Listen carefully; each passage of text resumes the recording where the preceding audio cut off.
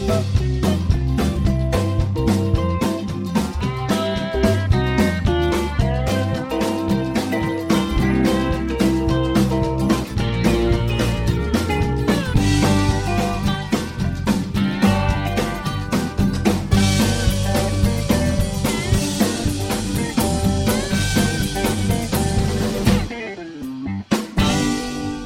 everybody. Welcome to Bushball, a podcast for baseball junkies.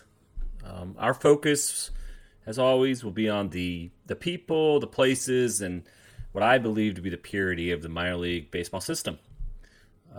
Recently, we've been focusing on the state of the minors and MLB's unwillingness to continue with the minor league system as we know it. So the final outcome is mostly hammered out with MLB sending out affiliation invitations to 120 minor league teams, which means that 40 minor league teams, clubs, will be left out in the cold.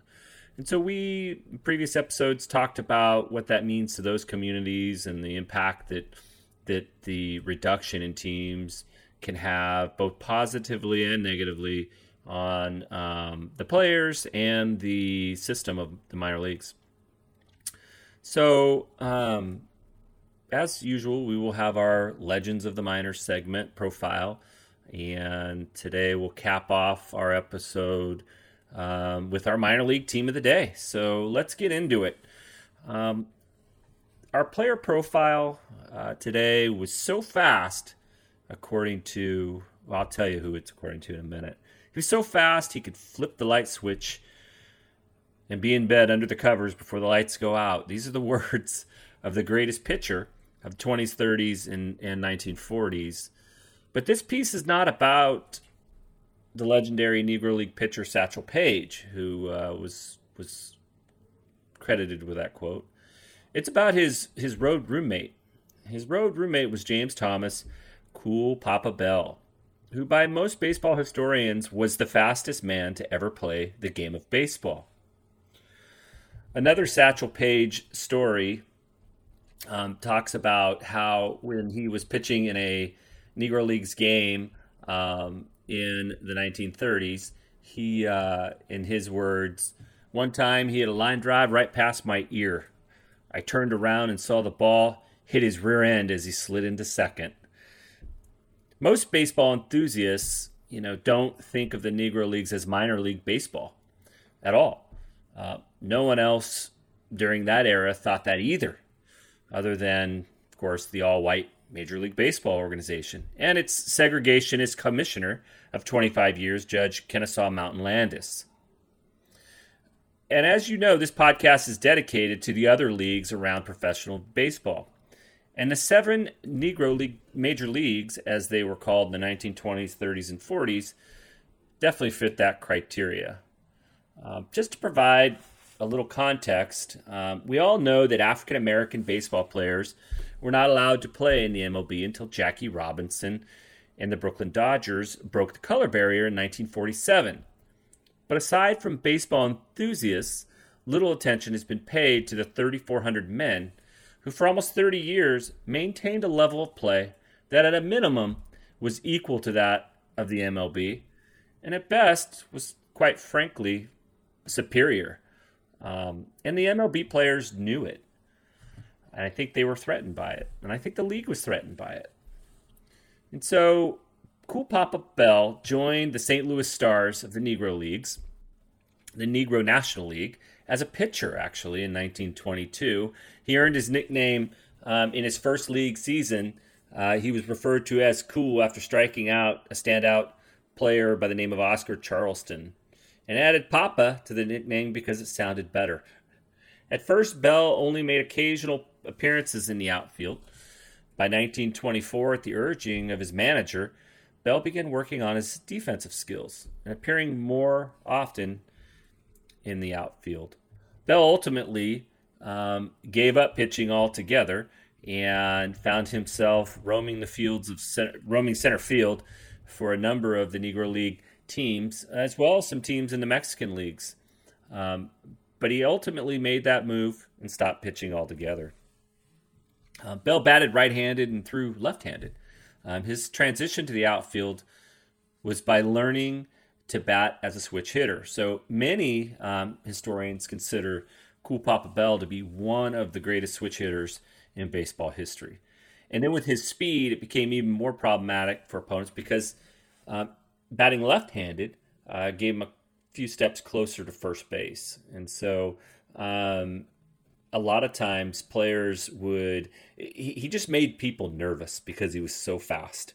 Any little hiccup, bobble on the infield, and Bell was going to beat it out. He has a clocked time around the bases of 12 seconds, which would qualify him as being the fastest baseball player in history. Pitchers tried to avoid issuing walks to Bell, obviously. He was often able to steal both second and third base and scoring a run on the next play. Bell could also sometimes score a run even if he was on first base and the batter got a base hit. There's a lot of interview footage of Cool Papa Bell, which is great for learning about him. Bell described a style of play on the occasions when the Negro League players faced white teams in exhibitions. He's quoted, "We played a different kind of baseball than the white teams. We played tricky baseball. We did things that they didn't expect. We'd bunt and run in the first inning. Then when they would come in for a bunt, we'd hit away. We always crossed them up. We'd run the bases hard and make the fielders throw too quick and make wild throws. We'd fake a steal home and rattle the pitcher into a balk." Such was the style and the skill of the Negro National League. So one of the greatest members of the Negro National League teams were the Pittsburgh Crawfords and the Homestead Grays, who Bell both played for. One in particular year in 1936, there were 7 future Hall of Famers in a Homestead Grays lineup. And that included Bell, of course, Oscar Charleston, Bill Foster, the great Josh Gibson, Judy Johnson, of course, the legendary Satchel Paige, and Judd Wilson. And so, as we said, Bell being that switch hitter and a contact hitter with really great bat control and bunting ability and speed, he could take an extra base or two at any time during the ball game. So as we said, he played some seasons in the Mexican leagues. He played 21 seasons of winter ball in Cuba and in California as well. He became the first player manager of the Negro Leagues. Later, he was a scout in the early 1950s. After Bell's playing career and managing days were over, Bell lived in an old red brick apartment in St. Louis. He worked as a scout for the St. Louis Browns for 4 years, and then he served as a security officer and custodian at the St. Louis City Hall until 1970. Bell was inducted into the baseball, rightfully so, into the Baseball Hall of Fame in 1974. In 1999, Bell was ranked 66th on the Sporting's list of baseball's greatest players. One of 5 players so honored who all played most of their careers in the Negro Leagues. He was also recently named to the All-Century team. He, in addition, is the subject of the song Cool Papa Bell by Paul Simon, which is a great tune. I listened to it and I didn't even know it existed, but it was paid homage to Cool Papa Bell. So Cool Papa Bell, I have always been intrigued by him just because I just liked his game. Everything that I heard growing up and as I got older about Cool Papa Bell's game, and I liked his humility. He's a very humble fella. Usually, you see those fast guys and guys who are running the bases and making things happen. Sometimes they're a little cocky. I didn't get that from Bell, and he just always seemed to be a very humble and obviously a legendary player. So that's Cool Papa Bell. Again, Hall of Fame inductee, fastest man to ever play the game, and played all of his career in the Negro Leagues. Never got the opportunity to play in the major leagues. And when asked about that, it didn't bother him. He just didn't think it was an option. It was the time that they lived in. Of course, he would have liked to have played in the major leagues because he knew that they were just as talented because they would play a lot of these white teams in exhibitions, and quite frankly, they would beat them on many occasions. And so they knew that they could play with them. They knew that they could compete. So we're going to move into our second segment, which coincidentally involves Cool Papa Bell and the legends of the Negro Leagues. So last week, Major League Baseball announced that it was classifying the 7 Negro major leagues as major leagues. And so basically what they're going to do is they're going to start recognizing the statistics and the 3,400 players who played from 1920 to 1948. So some of the most heralded records in MLB history are being reevaluated, and the books are open. And to be quite frank, rightfully so. These players, if you love baseball and you are a purist, you want the greatest players to be recognized, and you want their statistics to be noted. And where Cool Papa Bell figures in all this, only time will tell. But it's right and long overdue that the greatest players, whether white, black, or brown, are recognized. It makes the game better, and in a minuscule way, rights the wrong with our game's history. So MLB is opening up the books, as we said, and it started off with it's a focus on highlighting the contributions of the pioneers who played from 1920 to 1948. It all got kicked off with a message from MLB's commissioner, Rob Manfred. And Manfred said, "All of us who love baseball have long known that the Negro Leagues produced many of our game's best players, innovations, and triumphs against a backdrop of injustice." MLB Commissioner Ron Manfred said, "We are now grateful to count the players of the Negro Leagues where they belong, as major leaguers, within the official historical record."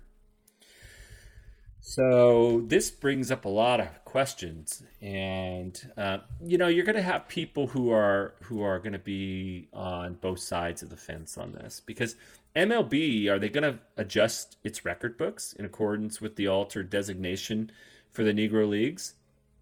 I think they should. Why not? These players were competing at the highest level. And now they're being recognized as competing at the highest level. Maybe those records should be, maybe we should take a look at those, and maybe they should be altered. This isn't a new thing. I know we're in an era of social justice and trying to right some wrongs from the past. But the Negro Leagues were denied status as a major league in 1968 following the ruling from MLB's Special Baseball Records Committee. Of course, the all-white voting board gave 5 other leagues major league status, though those leagues' level of play was far lower than that of the Negro Leagues. And so we've been down this road before, as a long time ago, nearly 53 years ago in 1968.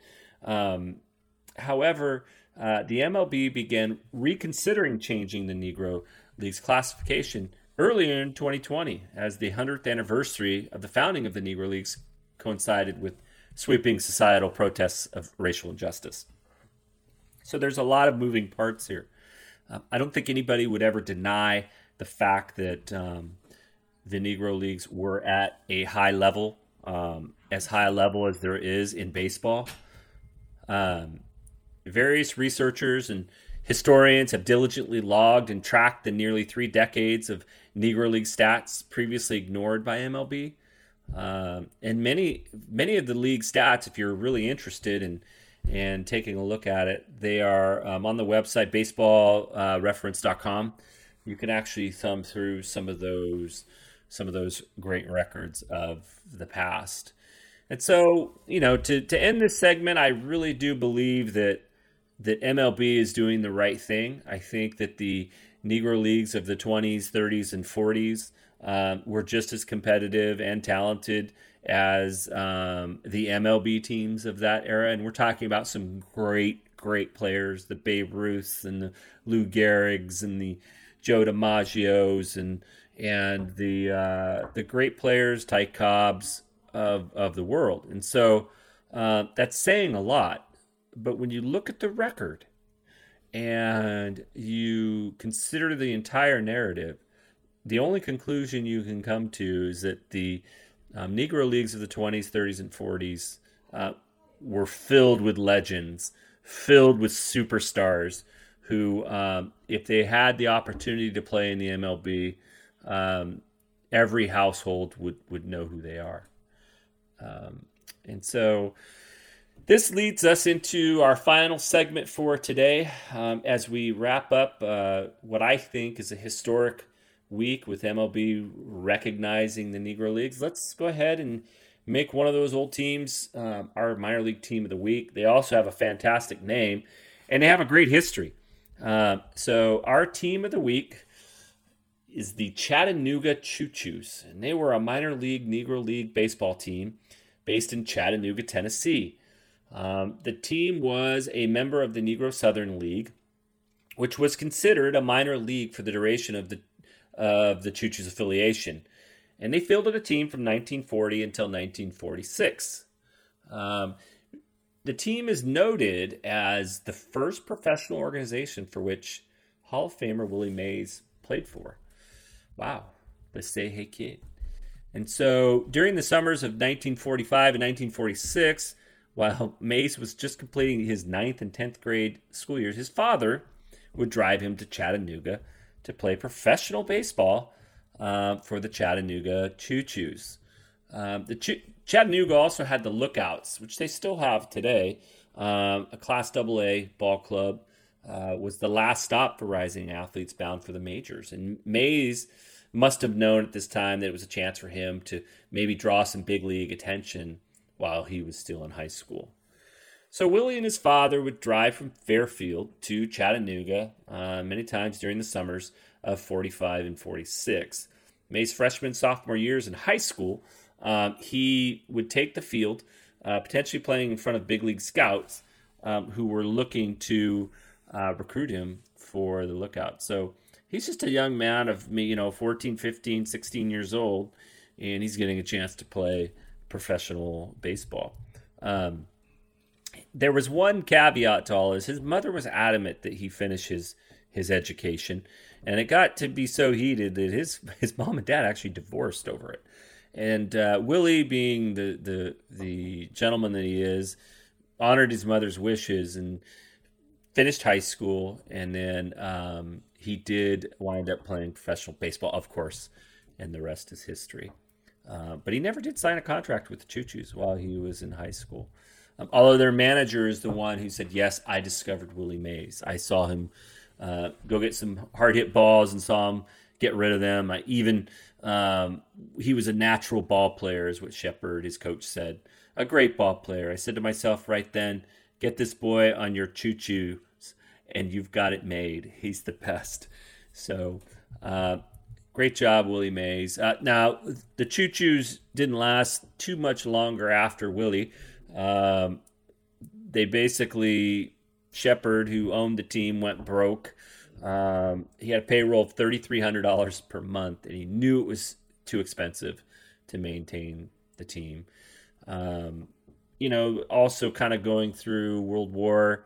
I know that he had this team during the Great Depression, which made it challenging as well.